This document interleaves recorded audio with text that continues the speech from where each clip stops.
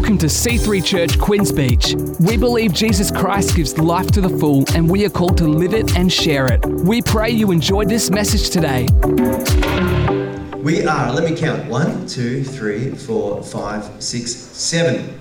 Today we are smushing together 7 scriptures from Romans chapter 12, and we have 2 practical postures for us. So we're talking about how we do life together, how we relate to each other, and as we're singing and praising the name of Jesus, He wants us, His heart for us is that we would walk together as one, that we would walk together in unity. And the famous prayer of Jesus' big prayer we see in John and chapter 17 of that, we see Jesus calling out, crying out that we would be one as He and the Father are one. This cry of unity, this prayer, this lean in of Jesus. Now He's praying that you and I and believers around the world would be united. Now, it's a beautiful sentiment, unity.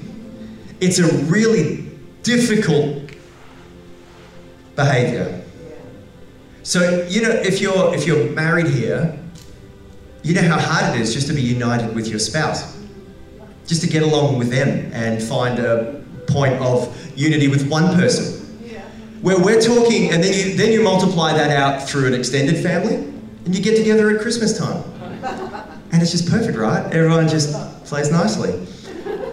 There are different personalities and ways of seeing the world that come together, and again, unity is a beautiful concept, but a very difficult reality, a very difficult action for us to actually follow through on. And then you multiply that from a family, and then you multiply it out to, say, a church like this, and say you've got 100 different people coming together at different times, and Jesus says, I want you to walk together as one. That's nice, Jesus. Walk together as one, and then not just this church, but the body of Christ across the world. And this is how the world would know that Jesus Christ is real, that we could play along nicely together. Like it's profound, the importance on us figuring out how to do life together as one, bringing all of our distinctions and unique personality and gifts, etc., but coming together to walk unified in Christ. And then it's this unity that displays the unity between Father and the Son, which glorifies them, and ultimately then the world could see through us what Jesus is like. And so no pressure, but this is what He calls us to. And so I think, because it's funny, whenever churches talk about relationships, it can be a bit like the NAF series, that it's like, I don't really need to go to the relationship series. I do all right. I think we need a relationship series every day, because it's so easy to get it even 80% right, and that 20% does damage in ways that are really profound. And so can we lean in together today to go, Lord, would you continue your work in me of your perfect love breaking out in my heart? Because the reality is the standard God calls us to is perfection. So when you think you're doing well in Christianity, we just have to remember again that He calls us to love Him perfectly, every breath. And then to love others perfectly, every action, every moment. That's what He calls us to. So whenever I start feeling good, like, man, I'm a good Christian. And when I think about what I used to be, I've come a long way. He was a little punk, only a semi-punk.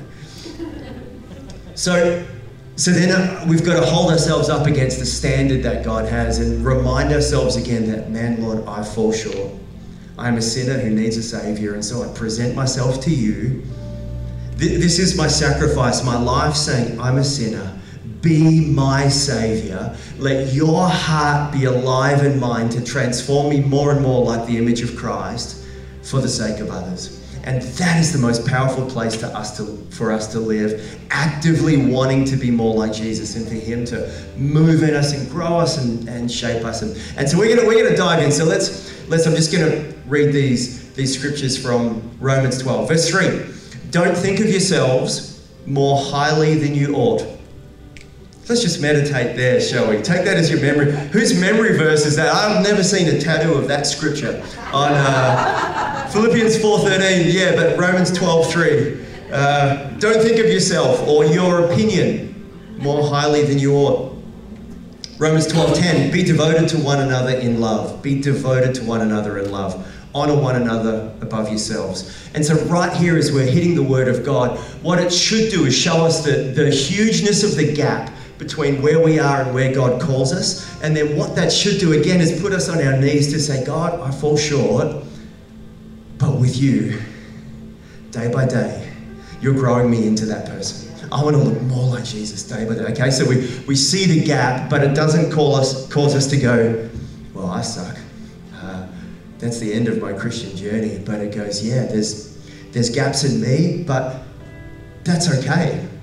Because my Christian journey isn't based upon me having to be perfect. If it was, let's just all switch off. It's based on the perfection of Jesus Christ. And so in Him and in growing more and more like Him every day, be devoted to one another in love, honor one another above yourselves. Verse 14, bless those who are nice to you. Bless those who persecute you. Why did you put that in the Bible, God? Romans 12:16, live in harmony with one another. 17, don't repay evil for evil. 18, as if it is possible, as far as it depends on you, live at peace with everyone. Verse 21, do not be overcome by evil, but overcome evil with good. Okay, so all of that together, it creates a bit of a flavor for the package that relationships God's way are designed to come in. And so let's look at two practical postures for us today as His people. Posture number one is to handle opinions with care. And I think we have, this nice little slide up here. Okay, handle opinions with care. Here are three things for us to remember with our opinion. Firstly, my opinion, your opinion is subjective. It's biased. It comes from a biased human being. It's not objective truth. It's biased. Our opinion is subjective. Secondly, it's incomplete. You probably don't know every detail on the thing that you're talking about. It's incomplete. And thirdly, we then have, it's limited. We have limited influence according to the authority given to us in any given scenario. And so to help with that limited thing, it's like you may have an opinion on US politics, okay? But your opinion is limited. They don't give a rip about your opinion. You can't change anything in US politics by just having your opinion. But in your family, let's say take Melissa, in her family, her opinion matters way more than her opinion about US politics, because in her family she can bring change, because her and Graham have been given authority in their family over their kids to bring change into that context, okay? So it's less limited in that space because there's appropriate authority given. So for us to remember, our opinion is subjective, that it's based upon our experiences, our disposition, our personality, our passions, our motivations, and then our stage of life, etc. It's incomplete. It's informed by how much we know or understand at any given time, and it's limited. So it's interesting. My opinion on parenting pre-having children is very different to my opinion on parenting since having children. My opinion on raising teenagers before I had teenagers, when I had perfect little primary school children, very different to then actually we now have 3 high schoolers. And so my opinion has been shaped because of my experiences. And so it's different now. It's rounded out. And so we know what it's like when we had a really strong opinion, but then over time through whatever our learnings, our experience, we then shaped our opinion because we knew a little bit. We knew a little bit more. And so here's some really a helpful tip for us to remember, that when you are giving your opinion, when we're giving our opinion, let us exercise humility. And this is the opposite spirit to our world right now.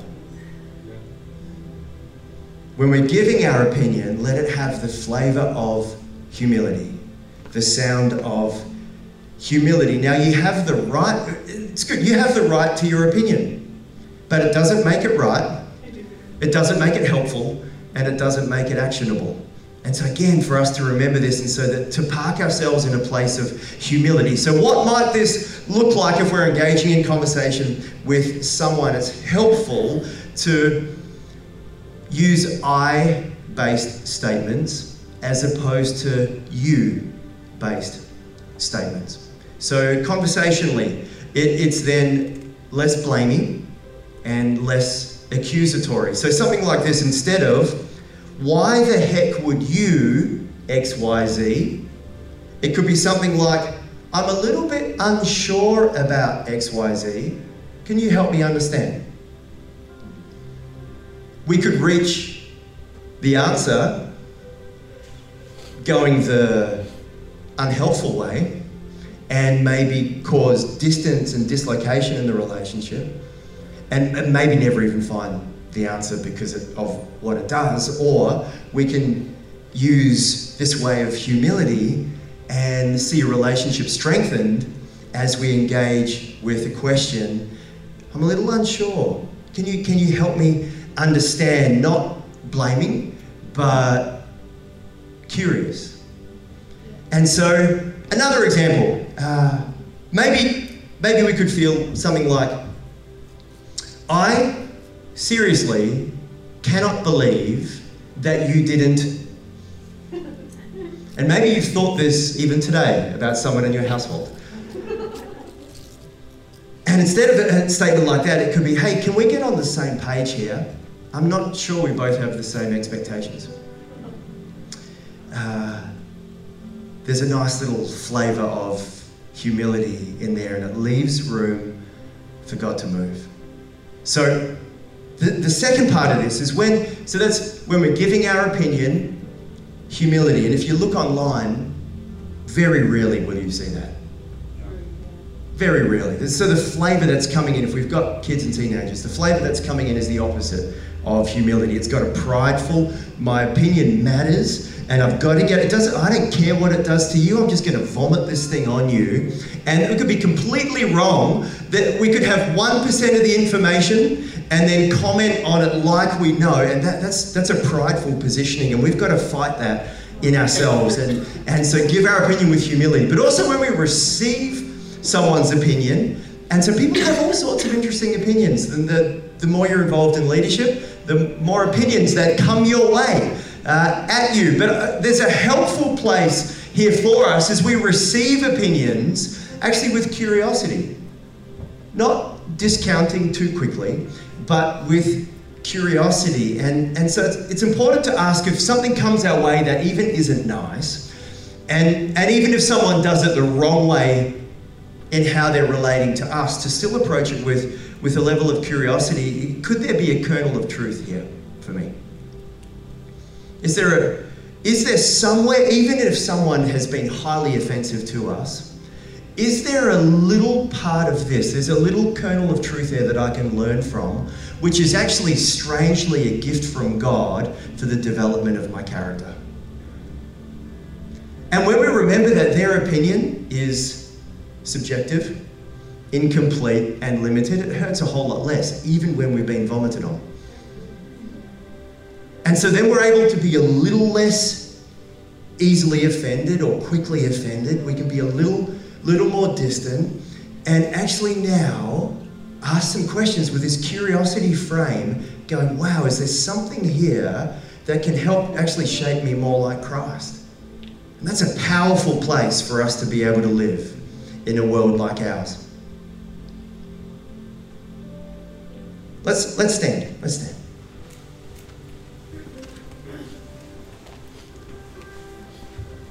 Just have a look at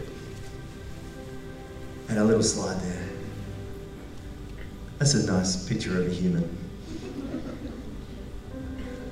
It's a really long torso.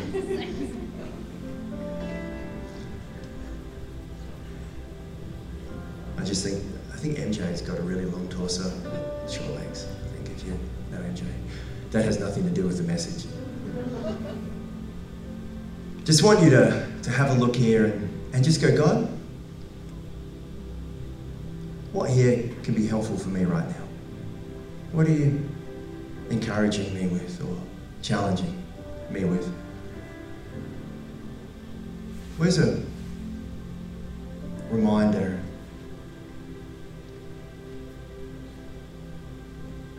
So now just where you stand, if you just want to close your eyes, and can I ask you just to hold your hands open in front of you?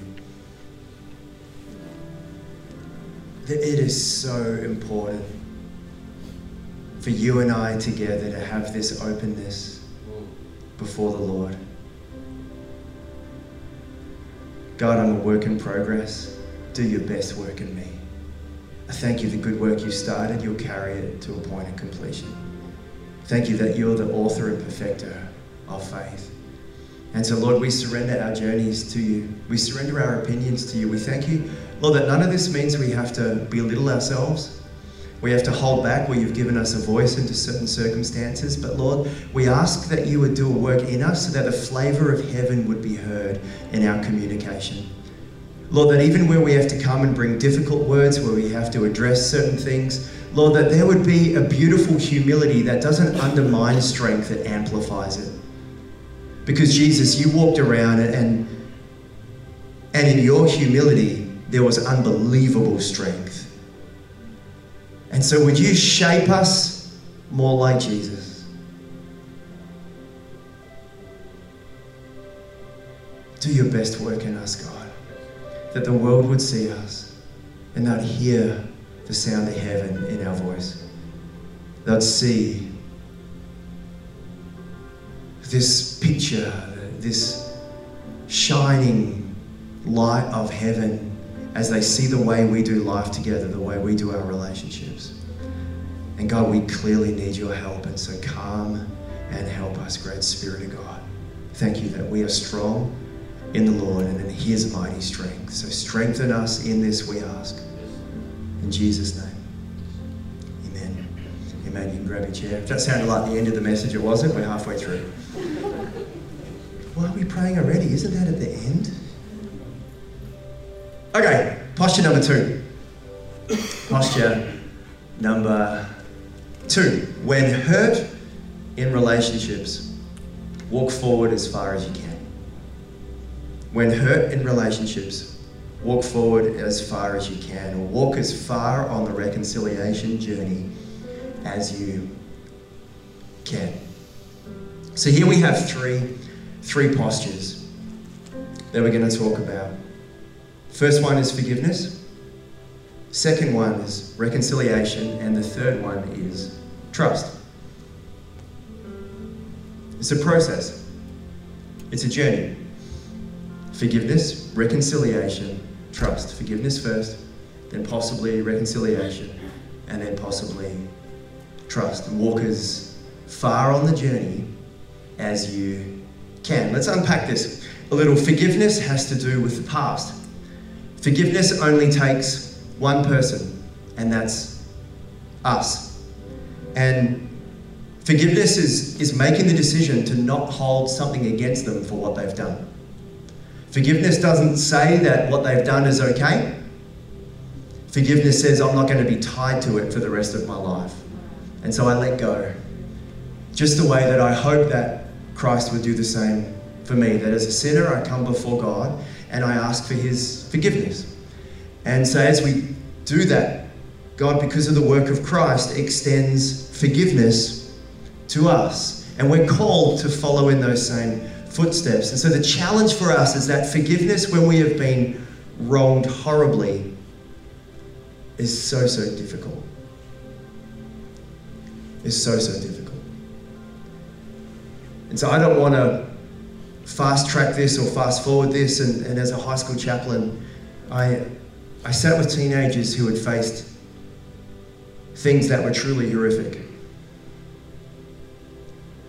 that it's hard to even hear, let alone contemplate people having to walk through. And some of those kids who ended up coming along to youth and starting a journey towards Christ and one particular story of a girl who had had some truly horrendous things happen to her when she was younger. And this journey that she was on of discovering Jesus and knowing her need for forgiveness, and then having this growing sense that she needed to forgive to find freedom. But the wrestle that was, the incredible, profound, difficult wrestle. And I remember at a youth camp, we were out back in the day when I was a youth leader, back feels like 100 years ago. Now my kids won't let me go to youth anymore and speak. They're, please don't say, okay, teenage punks. No, I love them, they're amazing. So at this youth camp, after one of the sessions, this girl was like, Jay, so I need to forgive. I need to forgive my dad and my brother, and I can't. And so this became an hour and a half conversation as she bounced around this need, this desire to forgive and let go. And she knew that the Holy Ghost was prompting this work, that God was calling her to freedom, and until she fully let go, that she would be bound to something God did not want her to be bound to.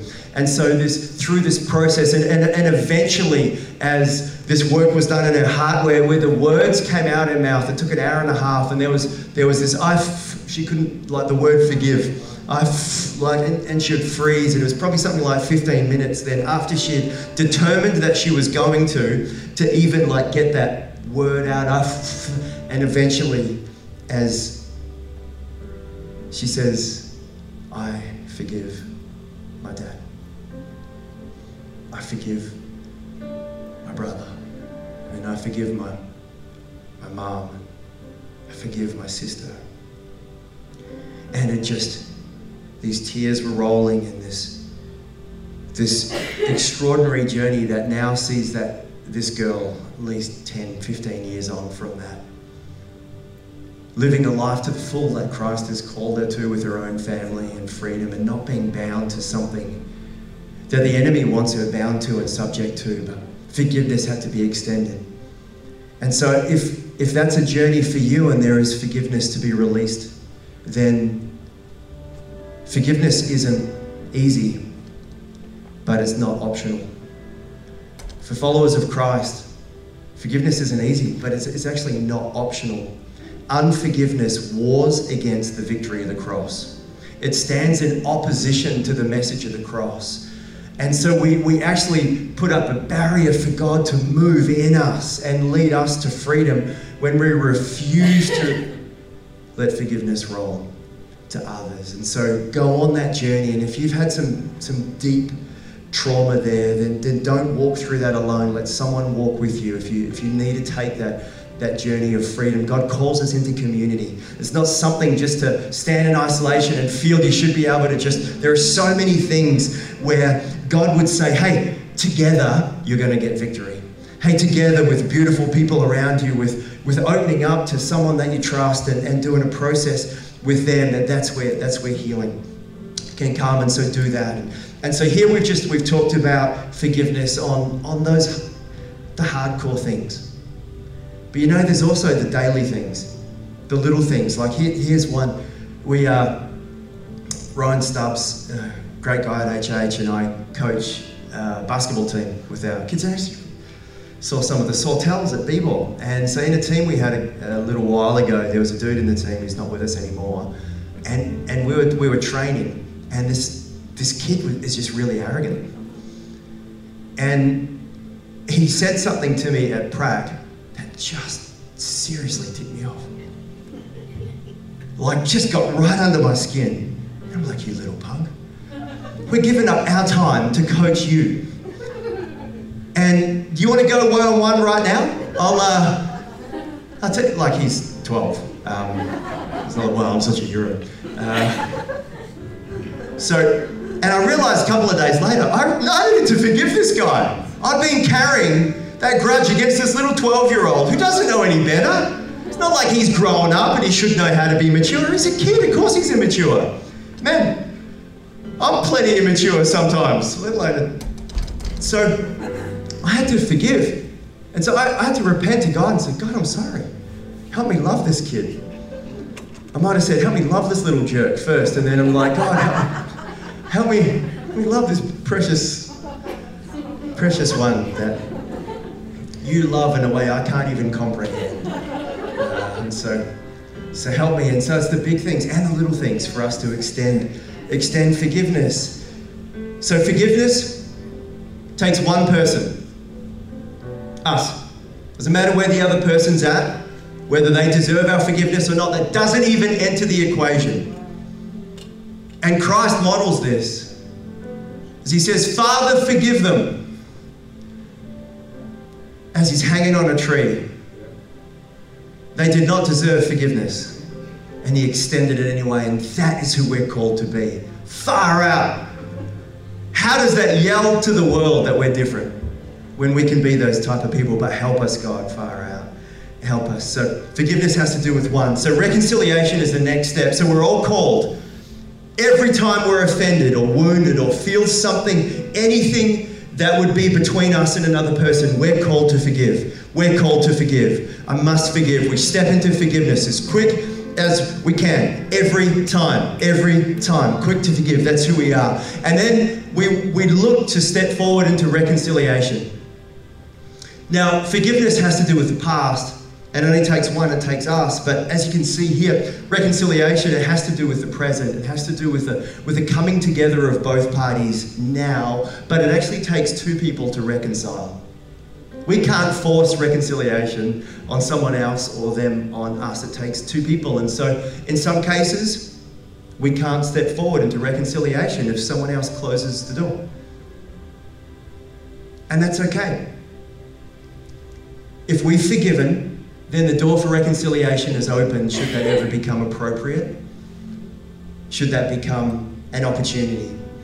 And so we carry this heart, again, this ministry of reconciliation, that we carry that heart in us looking for the opportunity to reconcile wherever we can. And then we look for the next step, that if we can step into reconciliation, there is still another step, and that's trust.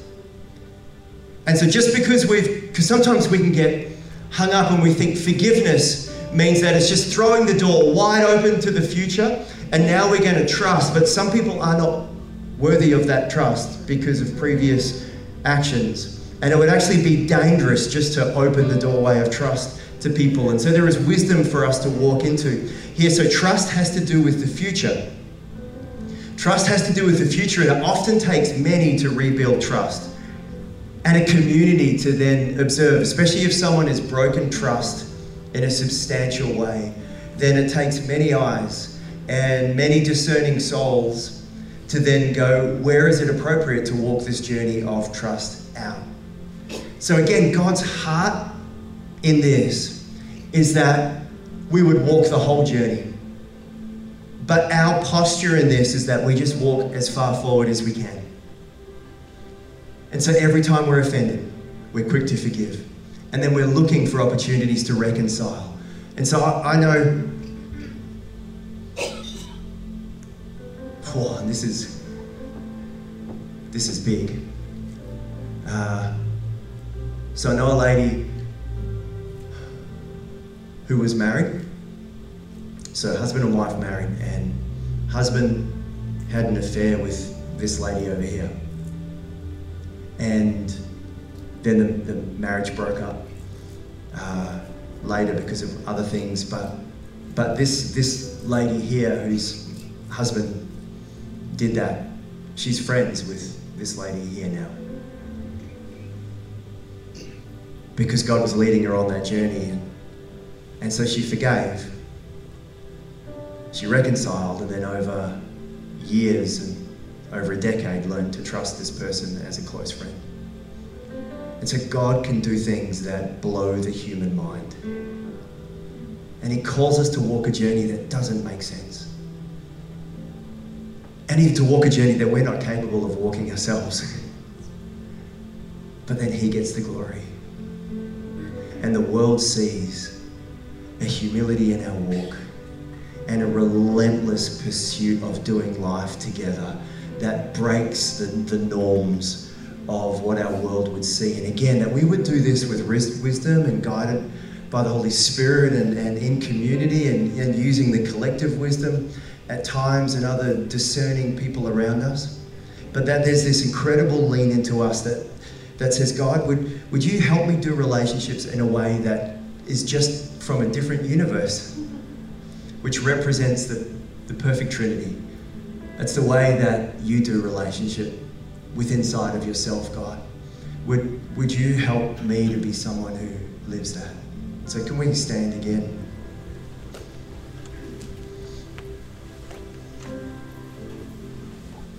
Just go ahead, close your eyes and open your hands. Let me read these scriptures over us and we'll pray. Again from Romans 12. Don't think of yourself more highly than you ought. Be devoted to one another in love. Honor one another above yourselves. Bless those who persecute you. Live in harmony with one another. Don't repay evil for evil. If it is possible, as far as it depends on you, live at peace with everyone. Do not be overcome by evil, but overcome evil with good. And so, Lord, as we've spent this time together with you, again, Lord, we submit our whole selves before you. Lord, would you work in our hearts? Would the love of Christ compel us? Would your love be alive in our hearts to shape us in how we do relationships? Lord, would there be a way of seeing and then walking that is truly not of this world, but is the ways of heaven, the ways of the kingdom? Lord, build that into us. Lord, let us be a part of this glorious family of God that would be a model for the world to see, that it could somehow see you through the way we love each other. And so, God, I need your help. We need your help. And so we humbly again come before you and say, Great Spirit of God, would you fill us with your power? Would you supernaturally break off all that is from the old self, let it be broken away. Lord, the self that wants to cling to things that are not for us to cling to. And so, Lord, let us help us let go of all of that we can take a hold of you and your love and your strength. So we receive this for your glory. For your glory. And so, God, every day on planet Earth, help us do relationships more like Jesus.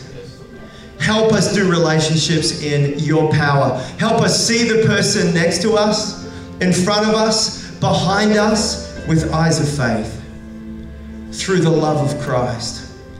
Lord, when people wrong us, would you do something in us that we could respond in the way you're calling us to?